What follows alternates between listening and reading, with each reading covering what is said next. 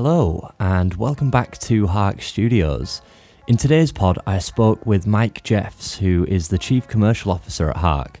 We talked a lot about IoT and sustainability, working from home, and what it's like to join a business during a pandemic. We shared some great stories and had a really good laugh and a great chat. So I just wanted to thank you for tuning in and enjoy the episode.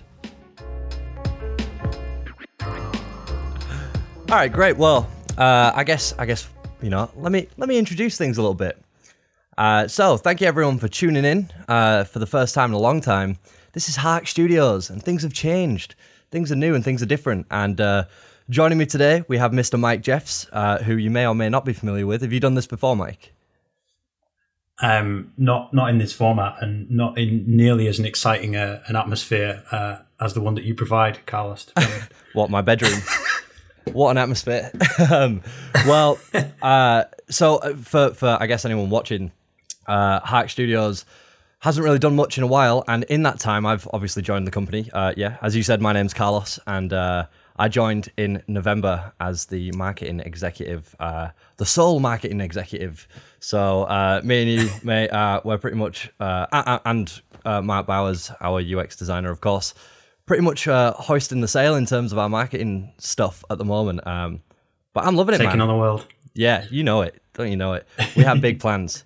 But yeah, and I've been loving it, and I thought, you told me about Hark Studios a little while ago, and as soon as I heard it, I think you'll remember it was back in like November or something like that. Right when I'd first started, I was like, we've got to do something with that.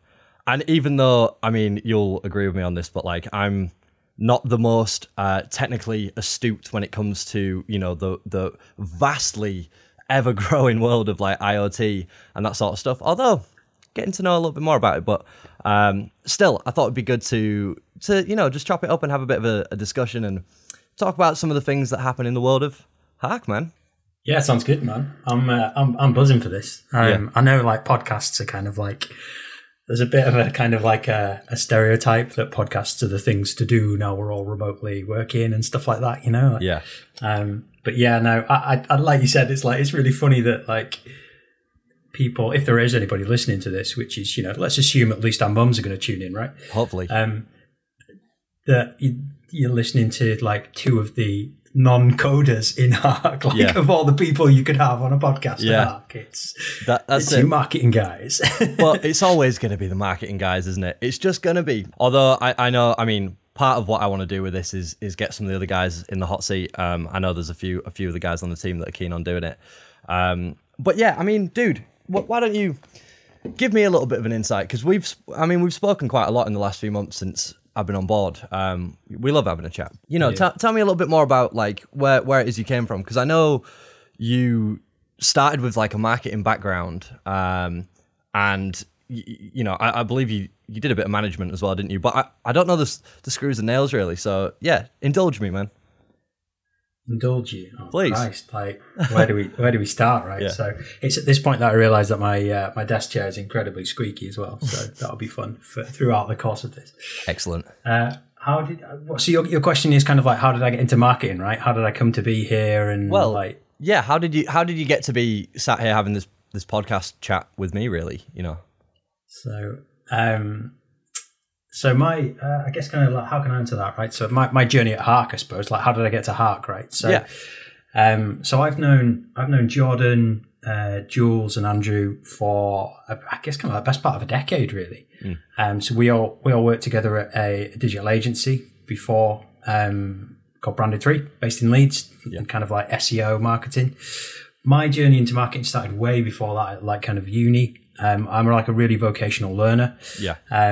I'm not into like your kind of, your standard English, science, maths, that kind of thing. I was much more kind of drama and theatre studies, and there was like A-levels or A2s or whatever the hell they're called now. Yeah. It was leisure and recreation, and that's kind of, so I did leisure and recreation and business, and that's kind of where my whole sort of consumer behavior, working out target audiences, that kind of thing. They were the sort of hooks that I found really interesting. Yeah. We used to do loads of A-level, right? Yeah, so this is when you're like 18. Yeah. You know, almost half the age I am now. No one knows what they're doing at scary. that point. Like I remember being in that same situation and being like, I'm gonna do like music and media and all this, but I had no idea what I was gonna do with it all. And then it's funny when you find that a lot of that stuff from those times in your life where you don't know what you're doing, but you are doing doing research into certain subjects that tickle your pickle a little bit.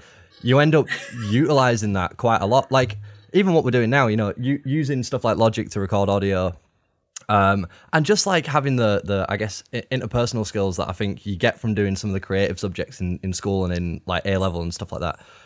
Kind of enables you to be able to do stuff like this quite a lot more confidently. Especially, if did you say you were doing like theatre studies and drama and stuff? Yeah, it was. I was massively into like kind of drama and like bit of a comedy act and that kind of thing. So loved to be, what I didn't have. Oh shit! What I didn't have in smarts. We'll just edit that out. That's cool. One for the outtakes. What I didn't have in smarts, I kind of, made it. It kind of comes back to that vocational point, right? Like I can't learn by like kind of a lot of people can read a book and they that knowledge gets absorbed, for want of a better phrase, right? Yeah. So I kind of have to, here's a theory, here's a process. I'll go through that process, and then I feel like I know it. Mm-hmm. And that was kind of that's kind of how I've learned stuff, really. And marketing was, I didn't want to know what I wanted to do for a career, right? So I was like, business, that's generic. Whatever job I have, it will be working for a business was pretty much my logic, right? I mean, it's pretty fair logic. You were bang on the money, so. Definitely, right? So, and like, I think similar to you as well, right? Like you've got like this kind of creative background and, I think everybody at Hark was like in a band or is in a band. Yeah. Or is a musician of some description, right? And so, back when I was picking generic topics, business, marketing, things that most companies would need. And so back when you're thinking about career, how am I going to get a job? Am I employable? All that kind of, late teens kind of stuff. Yeah. That's kind of how I got into marketing. And so I didn't really realize the importance and the lessons that I was learning from like having a part-time job already. And, because there's like a lot of pressure on like kind of now you need to make your career and you've got, one shot and that's it. And whatever you decide, that's kind of how it feels at that kind of careers moment, doesn't it? And it's just not the case really. So yeah, no. Yeah. Is that kind of similar to you? How did you get into marketing? Yeah, kind of. I mean, it's very similar with the whole kind of ambiguity around, when you get to that, I guess like 17, 18-year-old kind of age. So what I did was I went to college and completely just lost my tiny mind as a teenager and just went off the rails a little bit. And, I think some teenagers do that, especially if you don't have, because this is where me and you are quite similar in having that thing that people can just, open a book and read it and take it all in. I have that now, but as a kid, I really, it was very difficult for me to learn under most circumstances. And I kind of learned, in my own way kind of thing. And so college was a total write-off. I resat a year and I got to the day of my first exam, right? And I slept through the exam. And I called up. I was so like panicked and anxious about sleeping through my exam that I called them and they were like, "Oh, it's okay. You can just reset." I was like, "No, I'm never coming back." And they were like, "What?" I'm like, "I'm never coming back." And I just snapped a decision like that. Decided I'm never going back to college. So I was like, "Shit, what am I gonna do? Like, like where do I go from here?" And I saw an opening very conveniently. It's like something from a little film. I saw an opening for an internship at a really cool magazine that was in Leeds for a little while called Champion Up North. And Champion Up North was entirely composed of interns, so everyone was working for free. But it was like an underground, like music and lifestyle kind of like northern multimedia brand thing. It was cool. Yeah. I loved doing it. Everyone that I met there was really cool. They taught me how to write. They taught me some of the do's and don'ts of journalism and that sort of stuff. And so for me, I was like, oh, this is great. This is what I'm going to do. What I found out after that was that when you're like a 17, 18-year-old boy whose only experience in the industry of sort of like writing and journalism is doing an unpaid internship and you have no qualifications, you tend to find the people that have some kind of proof that they are worth hiring that just beat you. So I couldn't get a job. And I worked in bars for 5 years. I went traveling for 5 years. I, again, just kind of messed around and got it all out of my system. And then when I came back, in fact, while I was in Colombia, I was having like an absolute quarter life crisis moment where I'm like, I'm going to get home and like, what am I going to do? I can't go back to working behind the bar. Like that'll just be crushing. So I started applying for, originally I was applying for, jobs like doing like joinery and stuff like that. And my sister called me from England. She's like, what are you doing? I was like, joinery? She's like, you're not a joiner. What are you talking about? And I was like, what do you mean? She's like, you love doing writing and stuff. That's what you always wanted to do, isn't it? I was like, yeah. She's like, why don't you do marketing? I didn't even really know what marketing properly was at that point. I thought it was just what like Chandler from Friends did or something. So I I looked into it. I was like, oh, so I'd be able to do writing, but I'd have to do some other stuff as well. But it all seemed quite interesting. And that was it, really. I did an apprenticeship, which sucked. I don't know if you know, you get paid £3.50 basic an hour for an apprenticeship. Yeah. So, I was a 21, 22-year-old lad that was like on that sort of money, and I had to commute to work to Halifax from Leeds and stuff. It was rough. But, it all sort of laid the path to where we're at now. And landing here, I mean, I've said it to you before. I always say it. I say it like at least once a week. Landing here for me is the best situation because like it's a tech company, but it's a startup. It's like quite a small team. We all love each other. We've got this really good, like, I think our sort of like MO that, revolves around kind of efficiency and reducing the world's waste and improving how things perform. That is not like, I'm not being like a proper big headed, like, oh, we're so noble, but you know what I mean? It's it's got such a nice allure to it. And so ending up here, I was just like, it's gone so well. That little journey of ambiguity and a bit of fear has ended in a place where I'm like, I'm so like content here. This is good. It's interesting. So you're kind of saying, Len, that because I kind of, write me when I'm wrong, right? But I kind of see you as like a creative. You're a creative marketer at heart. Like you live to kind of create content. Is that fair? Yeah, definitely. Yeah, and so you started in kind of like the written word is, I think, what you sort of said there in terms of but without putting words in your mouth, you're sort of saying that there doesn't, when you're at a junior level, there doesn't appear to be much value in the written word in creating content, right? At like a careers level. Yeah. I was exactly the same, and I kind of like, my background's actually like client service, so account management, that kind of thing, managing people's expectations, and it's kind of like emotional capital rather than maybe what you describe as cold hard intellect. I mean, being an account manager is intellectual because you've got to read people and understand how to manage expectations and give them what they want before they realize they want it, right? That's kind of like So what you mentioned, kind of like you were quite drawn to like kind of Hark's mission there and stuff. Like, have you always been into sort of sustainability or technology, or like how did those two worlds of creative content and technology collide? Yeah, interesting, man, because I had no idea that that's what I kind of wanted to do.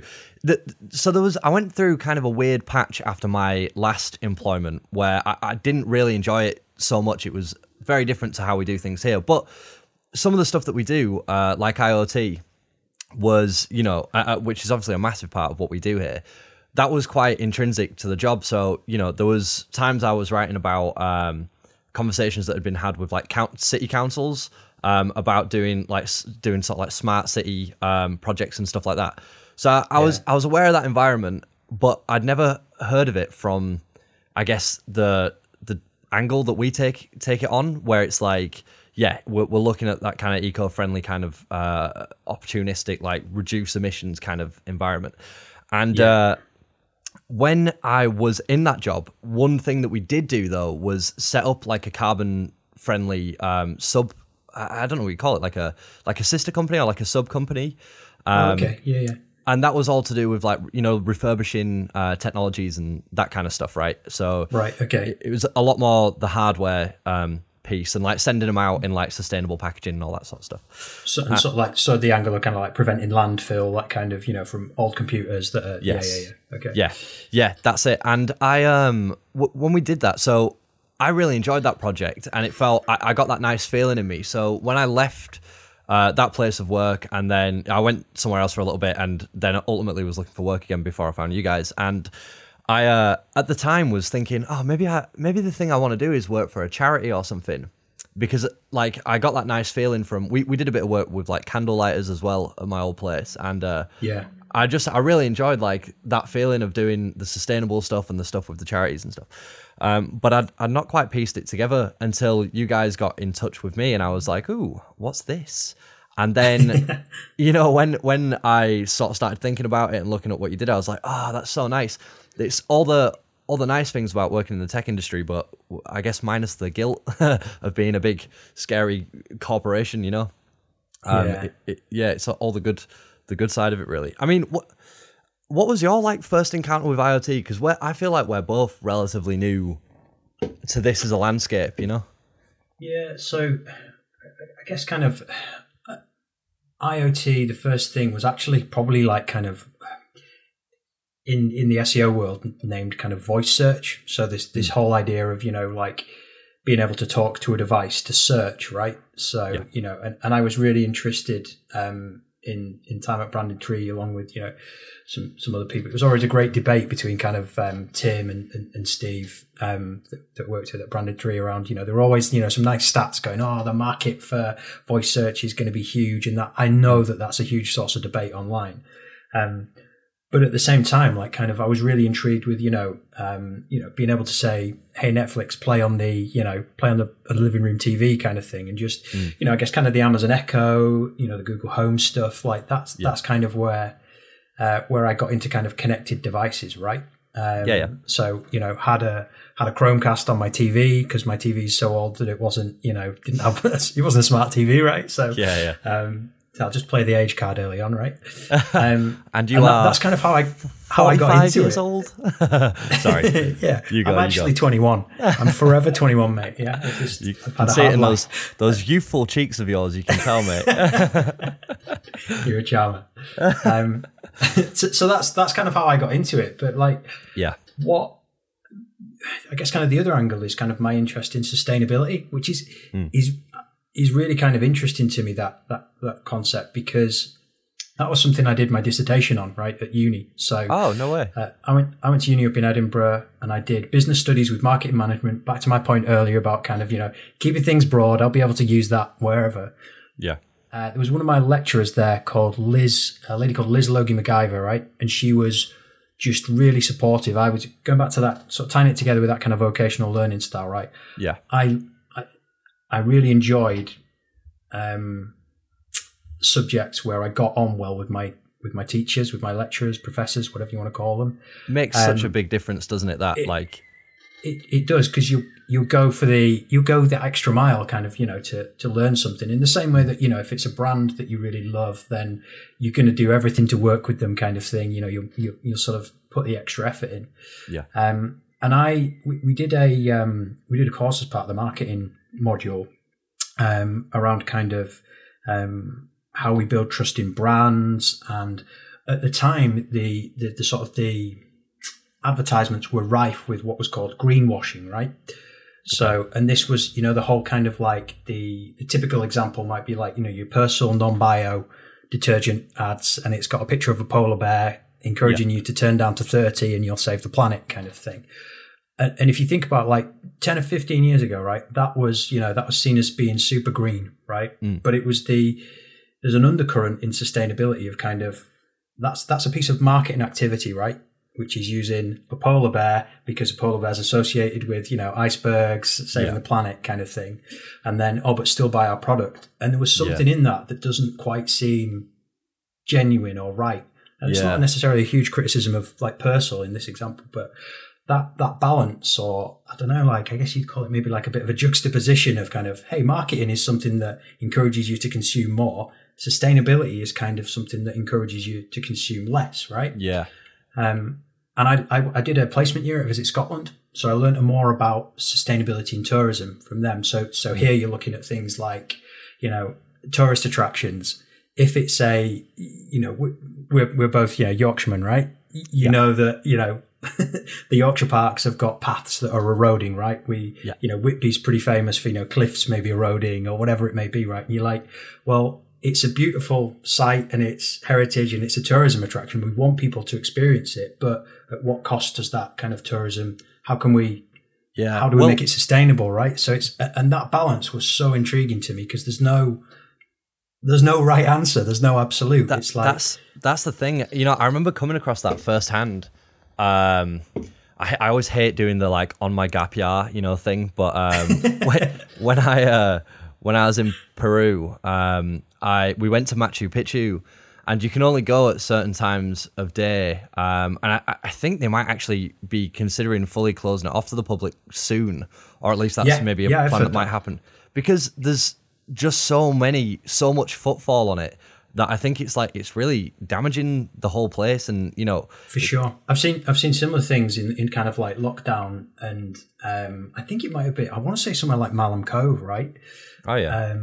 And because there was so much footfall, because obviously everyone was going out for their hours exercise or whatever it may be, and going. One of the things about lockdown is you want to go to more interesting places that are maybe kind of because you've seen the same four walls every day, right? Yeah. So, and there was something that was explaining kind of the pathway, because it's been quite soggy, muddy winter, right? There are lots of sort of footholes, and that's then collecting water, and it's it's the same methodology as kind of almost like potholes in roads, like water freezes, it expands, contracts, etc., and then it cracks and gets bigger. And it was the same thing happening to I think it was Malham Cove. I might be wrong, so don't quote me on this, and it was kind of the water when it rained was pouring down this pathway in all different directions and things, and it was essentially negatively affecting the wildlife who might have been at the at the bottom of the hill kind of thing in this analogy. Yeah. And that's just something that's really really interesting to me, and how can we measure the cost of what we're doing? And I guess kind of how that's been dealt with at the moment in terms of sustainability is kind of like, we'll plant a tree, and it's like, well, that's really nice, and it's still a good thing. I'm not belittling that, but then it's like, how do we do more? And I think that's kind of how we get into connected devices, going back to my point about IoT and sustainability. It's like, we're not saying turn everything off, we're saying how can we monitor and improve the impact that these devices are creating, whether that's a big printing machine, lighting. We want people to be able to see when they're walking around a store, right? But where's the equilibrium between, actually we've all been on the motorway and seen the office lights on at 11 o'clock at night, thinking nobody's in there. Who's that for? Why are you using that power? The thing, the thing that absolutely baffles me and blows my mind a little bit is the fact that this stuff like that, for example, like, leaving the office lights on, it's sure it's not good for the planet, which is obviously, a huge problem, a huge deal, but it's also costing these people more money. And it's just like, dude, you're literally spending your own money, just pissing it into the wind. When we're looking at new customers or prospects and stuff like that, I find it so mad that people would be like, oh, I don't know. And it's like, well, it saves you money and it saves the environment. So it seems like a no-brainer, but I guess, this is where the marketing comes in though, right? You got to get in front of people and you've got to make them certain that you're the right person, you've got the right product and all that stuff. But I think there's an element of as customers being more self-aware about how, because it's that whole theory is like, if there was no demand, then there'd be less supply. Almost that supply and demand, right? And like you take your example there of lighting, right? Restaurants, we've had conversations with some restaurant chains before. They've said, well, in order to increase more covers, which is their currency, right? Right. It's like, well, I need the restaurant to look super attractive. It's that methodology of like, well, the first couple that come in, we'll sit them by the window so that we look full and inviting and that kind of. Yeah. And so it's like, well, you can't. There's a business side to that. It's like, if we want more custom and we want to grow, we need the lights on to make it look really attractive, kind of thing. So it's like, and I know myself, it's like, if I was going out picking a restaurant, I'd be like, or which one looks most inviting. Do you know what I mean? Like, it's an obvious thing to do, but you're looking at a restaurant and you're like, pitch black. Like the sign's not on. I'll go in there. Why not? Looks like you're going to get murdered in there or something. Yeah, exactly right. But and so I think, I don't know. I also think that kind of like the people who've got like kind of green agendas, maybe they get, until recently, they get bashed quite a lot, right? As like kind of eco warriors or whatever it may be. And I guess kind of how I come to this is kind of like connecting devices means you can analyze that consumption, right? And you can make more informed, decisions based on that going, and imagine when you pull in like alerts and triggers, right? It's like, hey, did you know that the lights are still on in the superstore? Or, hey, person A who was working on the bakery today in the supermarket, the ovens went off at 4:15. Hey, great news. If we turn them off at quarter to 4 instead of 4:15, we'd still be able to have the same output in terms of number of loaves of bread or whatever, but we'd be able to save 50 quid in that hour kind of thing, because 4 p.m. is the the highest cost of energy or whatever it may be, and kind of that kind of thing, that level of optimization really intrigues me. So sorry, that was a really long answer in terms of tying the two things together, but it's so interesting. You bang on. And I mean, look, I bore my friends to death with this stuff because they don't live in this world in the same way that me and you do. But they do live in the world. So I do, you know what I mean? I do sometimes say to them, like, do you not think it's mad that, like, we were at, so I live in Headingley, right? Yeah. And we just round the corner from mine pretty much, there's like a co-op down the road. And like, usually, because it's a, massive student area, right? So usually round like the whole car park of that co-op is just a huge queue of people, and then at the door, obviously because pandemic and stuff, the old pandy, there is a guy at the front of the shop who like waves people in, lets people out and that kind of thing, right? You get it everywhere. But in this particular case, it's always like chocker with people. Anyway, I went in like a couple of weeks ago and the guy's not there anymore and the queue's not there anymore, and I'm like, what's changed? I don't really understand what's changed. When I get to the door, there's the door opens for me and an automated voice goes, there are like however many people in the building you may now enter, or something like that. I can't remember exactly what it says. And I was like, yo, that's new. And my mate's like, yeah, of course it's new. There's, the guy's not here.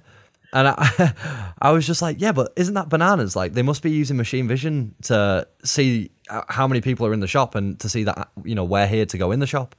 And, they were just like, yeah, well, yeah, whatever. They have tills that have cameras on them as well, what of it? And I'm like, but it's nuts. Think about how much more efficient it is. One person comes out, the store knows, one person can go in. It's so much easier than having a guy stand there all day, And you just start picking up on these things while you're out and about. Once you're in that world and once you see it, you start kind of noticing how people are doing this stuff to increase efficiency. It's a mad thing, that Amazon Fresh store, like that's baffled me. I wrote an article about this recently for those people that aren't aware, but just go to harxis.com/blog. Nice point. I was just baffled by the fact that like 100 years ago is such an over exaggeration, but 10 years ago, journalistic license, yeah, right. But if you went into a shop and you were like, oh, can you imagine how easy it'd be if this shop had no tills? They'd be like, what? That wouldn't be easy. That'd be really difficult.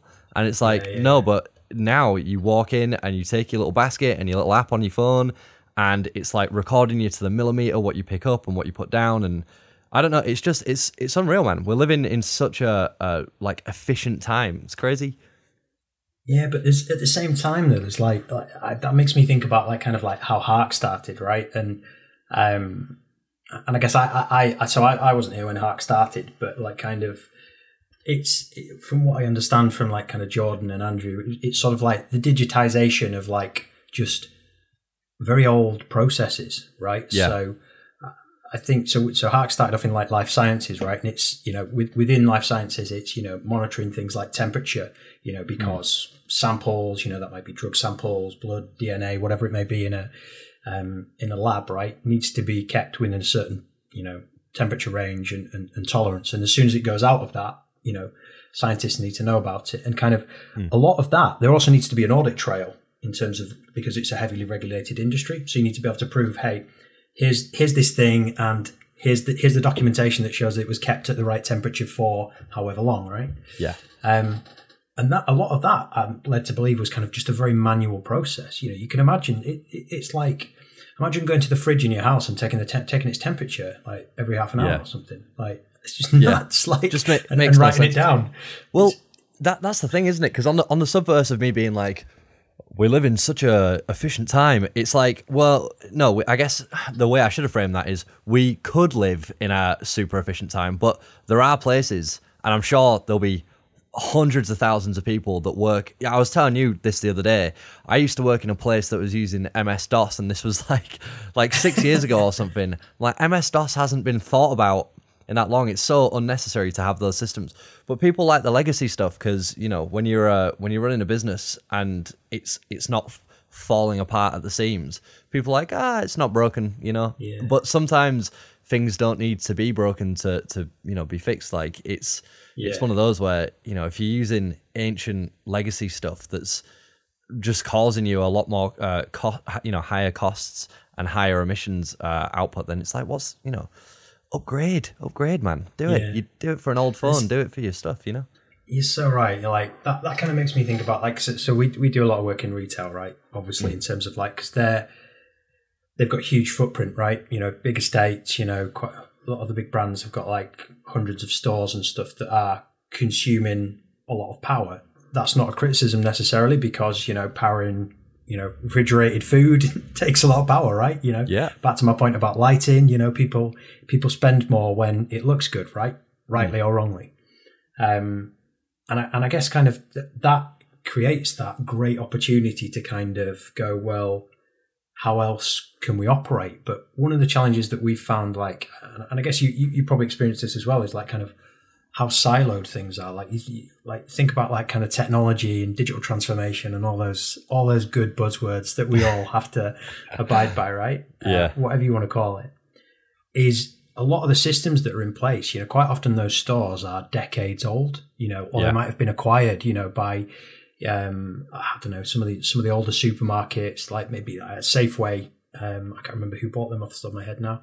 But when stores are wound down, we've just seen that with the likes of Topshop in the kind of clothing space, House of Fraser, Sports Direct, that kind of angle, right? Mm-hmm. You inherit old stuff, old assets, and old building. And yes, you've inherited like kind of the brand name, and there's all that kind of marketing value and business value there, but there are also quite often some very old processes that just almost not get swept under the rug, but kind of, it's not a priority to upgrade those processes kind of thing. It's kind of back to your point about MS-DOS, right? Yeah. There's always some software on some server that only one person knows about that doesn't fit in with the rest of the siloed company kind of thing. And that's what's so interesting as well about like kind of the space that we play in and all the learnings we get from customers we talk to, is sort of like, what if the sustainability department, the facilities management department, and the procurement team were all reading the same data and like going, hey, I could save us £1,000 here. Imagine. Oh, but we'll have to drop the lights to 50% of the normal level. Would that be okay? Kind of thing. Like that's the kind of optimization that that's where we're on course for, I think. It's such a no-brainer. Yeah, can you imagine? It's such a no-brainer. Like, it should be that way, for whoever it is that ends up. I didn't even know that Topshop had sort of like closed, but I guess it has. But if whoever went into there was like, all right, we're going to reopen this, but we're going to introduce all these new systems and stuff, and not only from I guess their position as like the company and business owners, is that a great idea, but also for shoppers. If you're creating like a really nice shopping experience that's up to date and high tech, you'll get more people coming in. I bet that Amazon shop has got loads of people going in purely for the gimmickiness of it being a tech shop. You know what I mean? But people will do that because it's easier and it's better and it's got that like thing where you're like, ooh, I'm in the future. This is nice, Yeah, it's an interesting thing there as well, because you kind of get like bricks versus clicks, right? Is probably another buzz phrase. Like, it's a bit like bullshit bingo, this, isn't it? But like in previous roles and like kind of marketing agency and my background, that's kind of, you deal with a lot of clients and customers who have like, you know, stepping out into the e-commerce world, right? And they're digitizing that way, you know, just being able to sell online is their kind of transformation, right? Yeah. You look at somebody like Primark, for example, they don't sell online.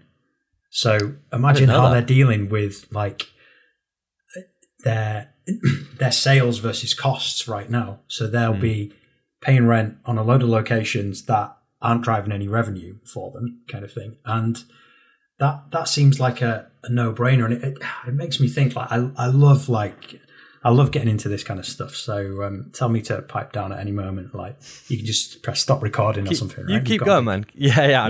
I just mute you. I'm just sat there in silence. The sit down mic button. Yeah. But like back in the 2013, 2014, there was this huge piece around kind of excuse me, measuring, you know, the single customer journey, single customer view, whatever you want to call it. And like, how can we intertwine, you know, when somebody sees an ad, you know, and they then walk into the store. It was kind of when Google Local was becoming like quite a big thing, and people were optimizing for like kind of local searches. Where's my nearest insert store name kind of thing. Right.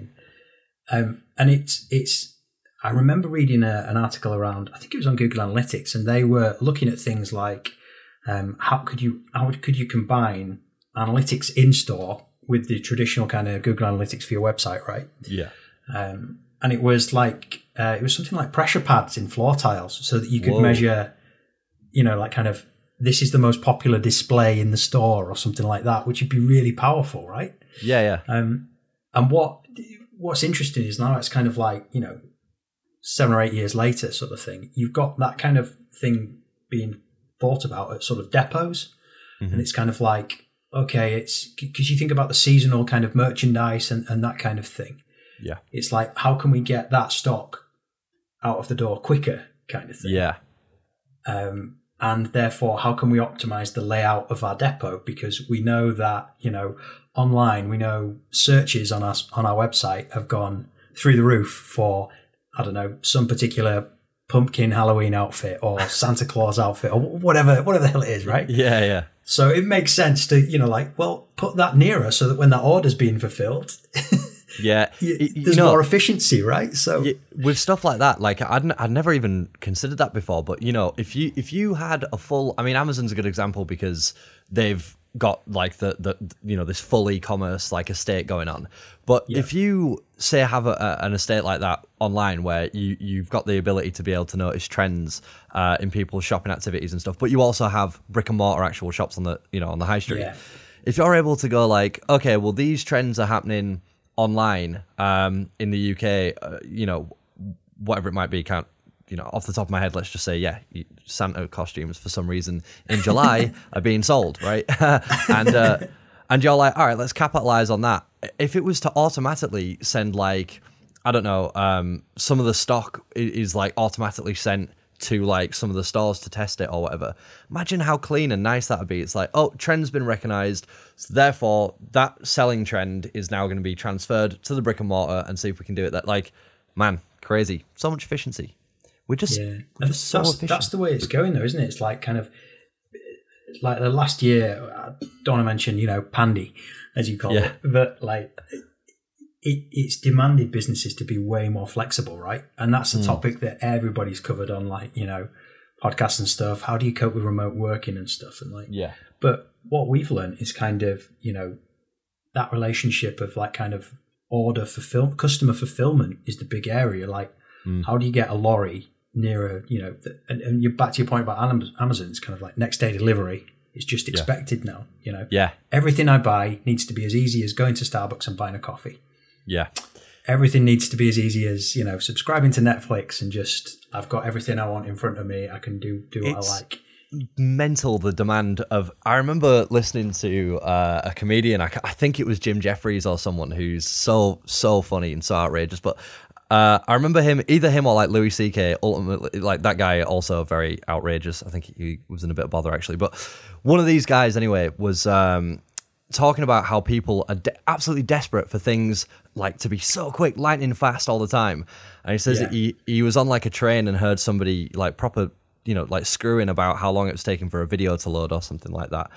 And he's like, we're moving like 60 miles an hour right now on a train, and a device in your hand is sending a signal to outer space, and coming back, and it's doing it in like 30 seconds or something like that, and that's not quick enough for you. And it's like, you're so right, like we want things right now. We're so indulgent as a society at the moment. But I mean, if we've got the technology to be able to back that up and be like, yeah, well, we can have things the next day, then I suppose, we've gotten used to that now. So it just is the way that it is. Yeah. But you're so right. Part of me does wonder, is that, it can't be healthy, right? I mean, there's definitely something about patience or something, that's getting lost day by day, Romance, patience, I don't know. Yeah. So put all those themes together, you can work it out yourself, but something like that. So you started off in this conversation like talking about kind of like, some of the experiences and maybe some of the negative and positive experiences in like previous roles and kind of stuff. Like one of the things that dawns on me, question for you, is kind of like, I've never joined a business remotely. I've certainly never joined a business, and kind of like, you've been here, what, like 5 or 6 months now, and we've still never met, but I feel like I talk to you every day, and like, what's that process been like of kind of like joining a business? And dude, like, honestly, like, bro, I love you, and you know that I do, It's so weird that we haven't met. Let me just write a blank check for you. Sorry, I promised. Yeah. Yes. It's bananas. I never expected to do anything like this before, and it's funny. As much of a extroverted person as I think I am, I did your 16 personalities thing the other day. That was awesome. Oh, did you? Turns out I'm a protagonist. Who else is a protagonist? I can't remember, but I know one of them was it was somebody from like Lord of the Rings or something. I can't remember. Nice. Oh no! Oh god, who? I can't remember. I'll have to check it out. It's ENFJ-P or something like that. I can't remember exactly what it is. Very interesting though. For those people that don't know what that is, 16 personalities. Give it a Google. It is quite a long form, I guess, like questionnaire that gets to the crux of what your personality type is, and it's really on point when it comes to the results. If you answer it as truthfully and honestly as you can, really interesting. But anyway, so my results sort of pointed out like, yes, you are an extroverted person, which to me was not a huge surprise, but I was almost right on the middle. I was about like 59% extroverted, and because I can be the subvert of that, and be quite sort of like pulled away from people and stuff. Point being that when I saw a job opportunity for a remote working job, I jumped right. I was like, this is great, because part of me was like, I just right now is what I need is to just have some space away from people. Because I'd just come out of a job, if you'll remember, that I didn't really like very much, and I really struggled with, the people that I were working with in really close quarters with had this like very, like the Jordan Belfort salesman. I think I've mentioned this to you before, but like yuppie kind of thing. And it was just, I was just a bit like, I need to subtract myself from folks like that for a little while. And so when I saw that opportunity, I was like, I'm well into this. Let's see where it goes. But the funny thing is, now that I know everyone, and like I say, I adore the team. I think everyone's absolutely, great. The strange thing is, now I want nothing more than to be with everyone and hang out with them, Yeah. But yeah, it was interesting. The whole like onboarding, that was one thing that I thought was completely different in a remote. Like when you start your first day with a company, there's a lot of walking around and meeting people. But in our case, it was a lot of like doing different Teams calls with people and stuff like that. And it's not worlds apart, but it was just little things like that where you're like, this is interesting. We're definitely it's definitely like a completely new sort of working landscape that we're in at the minute. How do you think, like, going on into the future? Because my friend Hannah, dear friend of mine, who's absolutely lovely, she recently got like a message from work saying the offices are going to be back open from like blah blah blah whatever date. Just come in if you want to, or don't come in if you don't want to, and that's that. Do you think that's going to be, not necessarily for Hark, but just in general, do you think that that's how a lot of businesses are going to do it? Where they just go, doors are open, come in if you want? Yeah, I think, it might be not. I think the BBC were pushing an article the other day around kind of, coincidentally, I think it was a property company's CEO going, everybody's dreaming, and, sort of can't wait to get back to the office. And I think that's really true. I've got a lot of friends who, and even myself, who crave an office environment. To be perfectly honest, it's not for everyone. Like no. What everyone's learned is there are so many, more than one way to skin a cat, to use that horrible phrase, right? Like, we're on it with the phrases today, man. Yeah, I'm loving it, mate. Yeah, I'm waiting for my buzzword bingo hat. But. And it kind of goes back to what we were saying earlier about like careers, right? It's like, just each business and every employee is going to have different strengths and weaknesses and different approaches to doing stuff, right? I definitely know that I miss like kind of like the water cooler moments. If you, I know I'm not American, but that's kind of what they're known as, where you can sit side by side and point at the screen and kind of go, what do you think about this? I definitely know that like some of the engineers in the team miss that kind of, do you mind just looking at my code for a second? And it's like, mate, when it comes to design and that kind of stuff, where me and Mr. Bowers, when we're hanging out like virtually and doing it, it's so much more difficult to like share ideas and work together. And the last time we were working on Adobe XD? Not Premiere, the other video one, Adobe. I can't remember what it's called. You know what I mean? For doing animations and stuff. I absolutely no. It's.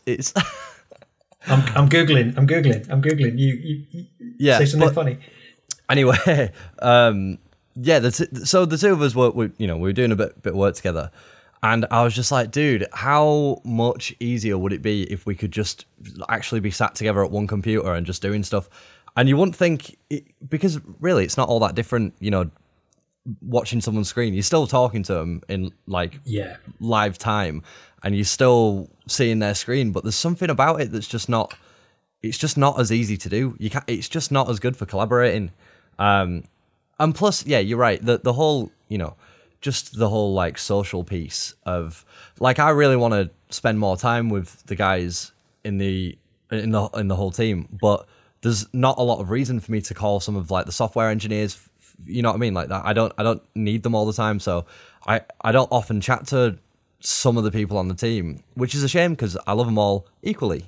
I think they're all fantastic people, but it's that sort of stuff. I really can't wait to just be back in an office, walk into the kitchen and be like, hey, how you doing? All that sort of stuff. Yeah. That's the thing. And like, kind of like, it's that kind of having a co-working space, I suppose is what you'd call it. Yeah. You could have had Premiere Rush, After Effects, Audition, Animate. After Effects. That's the one, of course. There you go. I'm still a noob with After Effects, where like it's not a thing that I'm that proficient with yet. So I don't think of it as one of my, on my giant artillery. Not really. I don't. With Adobe, I do Photoshop and Lightroom. I can do, and I do a little bit of Premiere, but other than that, I'm not. I'm not the king of Adobe by any means. We were chatting about kind of going back to the office and stuff, and we I can't remember. It might have been just before you started at Hark actually. So we surveyed everybody in the team, right? Because we technically right now we've got an office that we've got more people than desks right now. Right. So in terms of it, which isn't necessarily a huge challenge for us because we've always been, certainly in my 2 years at Hark, always been, flexible working, remote working. There's always been somebody dialing in on Teams for the stand-up or whatever it may be, right? Mm-hmm. So that's never been, it's just kind of normal. It's just that we were all working from home kind of thing. So that wasn't really that disruptive. But we surveyed everybody, and everybody said, I'd like that balance, basically. I'd like to be able to go to the office if I want to, and hot desk or whatever, and likewise have the flexibility to work from home, because there are some tasks that you just can't, you can't do in the middle of an office. If you're trying to have a conversation about commercials or something, likewise, if you're working on one client and not the other, it makes no sense to kind of. Sometimes you just want to get your head down and write from your perspective. But similarly, I mean, with that in mind, there's also things like, if somebody comes in and I want to get a headshot of them, or I just need to get some imagery of the team for something that we're putting on the website or whatever, you physically can't. I can't shoot like anything. There's no like in person like photo shoots or anything like that. So there are some things that, it's so much better to just be at home and just work in your own space and do it. But there's some things that you physically, need to be in the office. And as well, like a Friday afternoon, for people that don't know, we, as of, I think, January, every Friday afternoon at like 5 o'clock, 10 past 5, whatever, a few of us will like tune into a little Teams call. We'll hang out, have a couple of beers and catch up, and just chill and hang around with each other. And dude, that in person, like I'm dying for that in person. I can't wait till it gets to like 5 o'clock and I'm like, there's beers in the kitchen. Let's all just chill for a little bit and catch up and, leave the week behind us and, that sort of stuff. I can't wait to be able to do that. But that's the thing, like you miss those moments of like, so we have a thing about that kind of like celebrating the wins, right? So when we're in the office, if we'd won a customer or won a client, that week, or maybe wrapped up a project or something like that, right? Say we were doing a proof of concept or something like that. We'd celebrate with like pizza, or we'd stick a film on the big TV in the office, and I'll take an hour out and just kind of have a bit of a laugh, right, and celebrate and go, we've all worked really hard on this, let's pat ourselves on the back, kind of thing. That's really hard to recreate with. To be honest, though, mate, I think you do a great job. Like you bring so much enthusiasm to those kind of like team catch ups and like. Yes. Likewise with the. I know you were mentioning there like the Friday 5 p.m. ones, but like the Thursday ones as well, right? The like they're sort of billed as the socials, aren't they? Right. So sure. I'm looking forward to going back to. I'm kind of looking forward to seeing people in the office and getting that kind of in-person contact, I suppose. And likewise, just being able to brainstorm and do things like user flows, right? Card sorting, using a good old-fashioned Post-it note and a whiteboard, right? Like, man, dude, there's something about, I mean, I mentioned this to you a little while ago. There's something about like putting Post-its and sticking shit on walls and just being able to physically do things that makes it, pardon the pun, but stick a little bit more.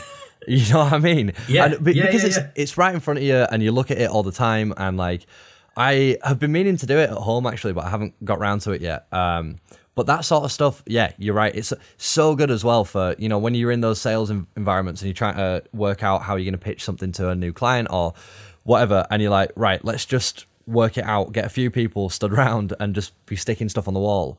Yeah, dude, stuff like that is like, it's such a small thing really when you think about it, but it makes a difference. Doing stuff like that, I feel like really it makes it stick, and it makes you go, all right, I know what I'm doing. And if you forget, it's there. You know what I mean?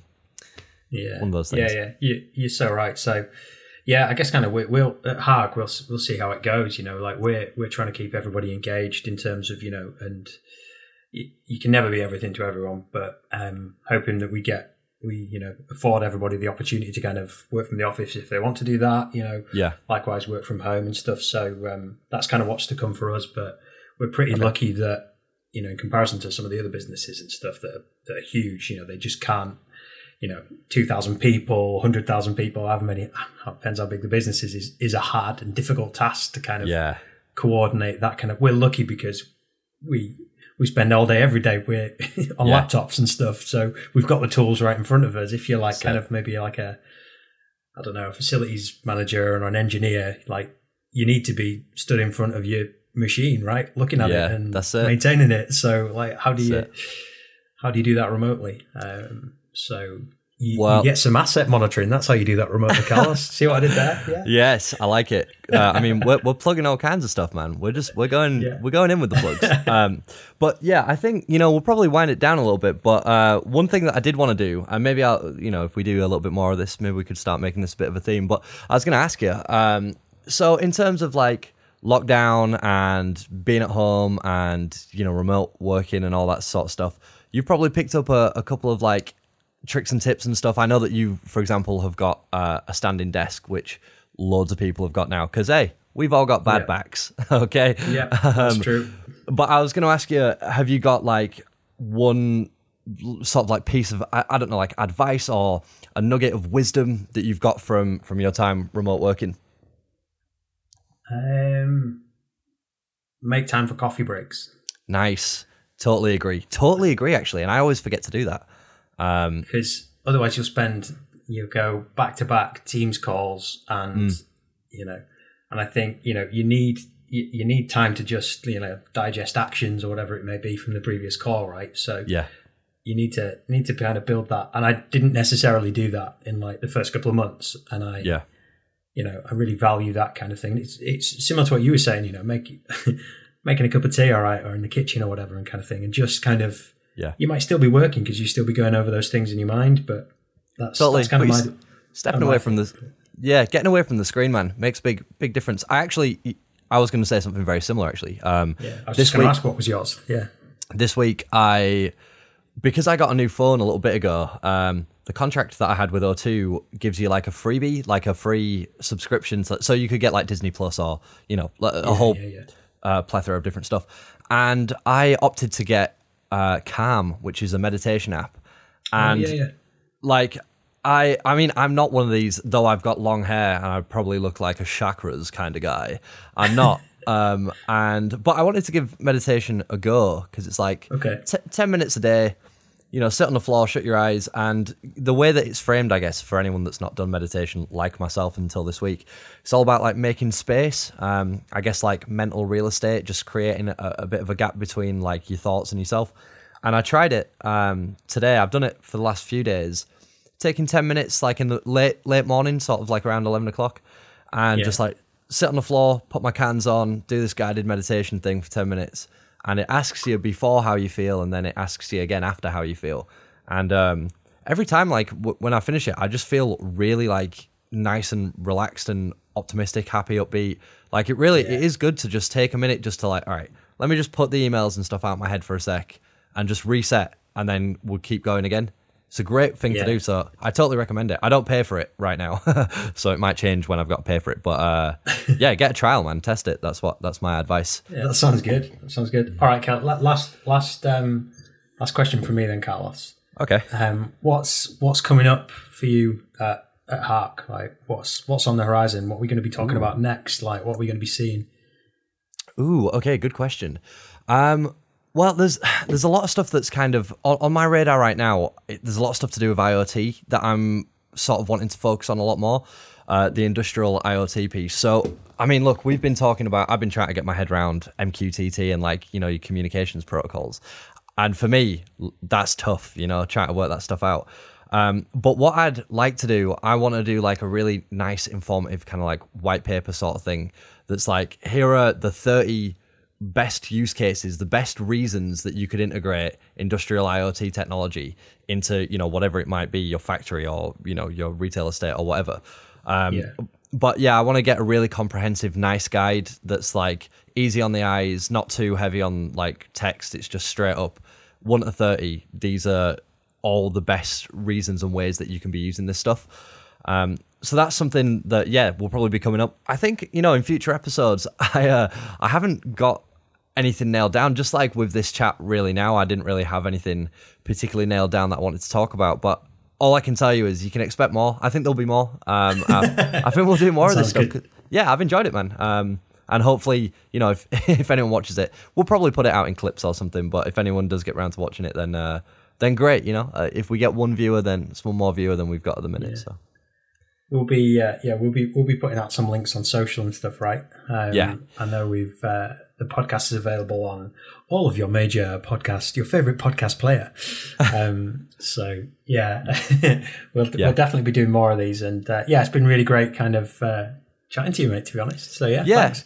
Yeah. Well, so I've been Carlos. I'm the marketing executive at Hark. We've got Mike Jeffsovers, who is the Chief Commercial Officer at Hark Systems. You can find us on your Instagram at HarkSys. You can find us on your Twitter, again, at HarkSys. LinkedIn, it's at HarkSys.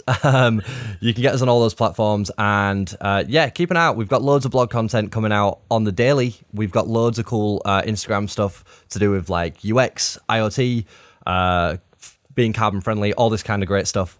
Loads and loads of content, loads of stuff for you to check out. So that's it from us, guys. And once again, Mike, thank you so much for today. It's been great chatting, man. And let's do this again soon. But yeah, that's it. Mate. Cheers, guys.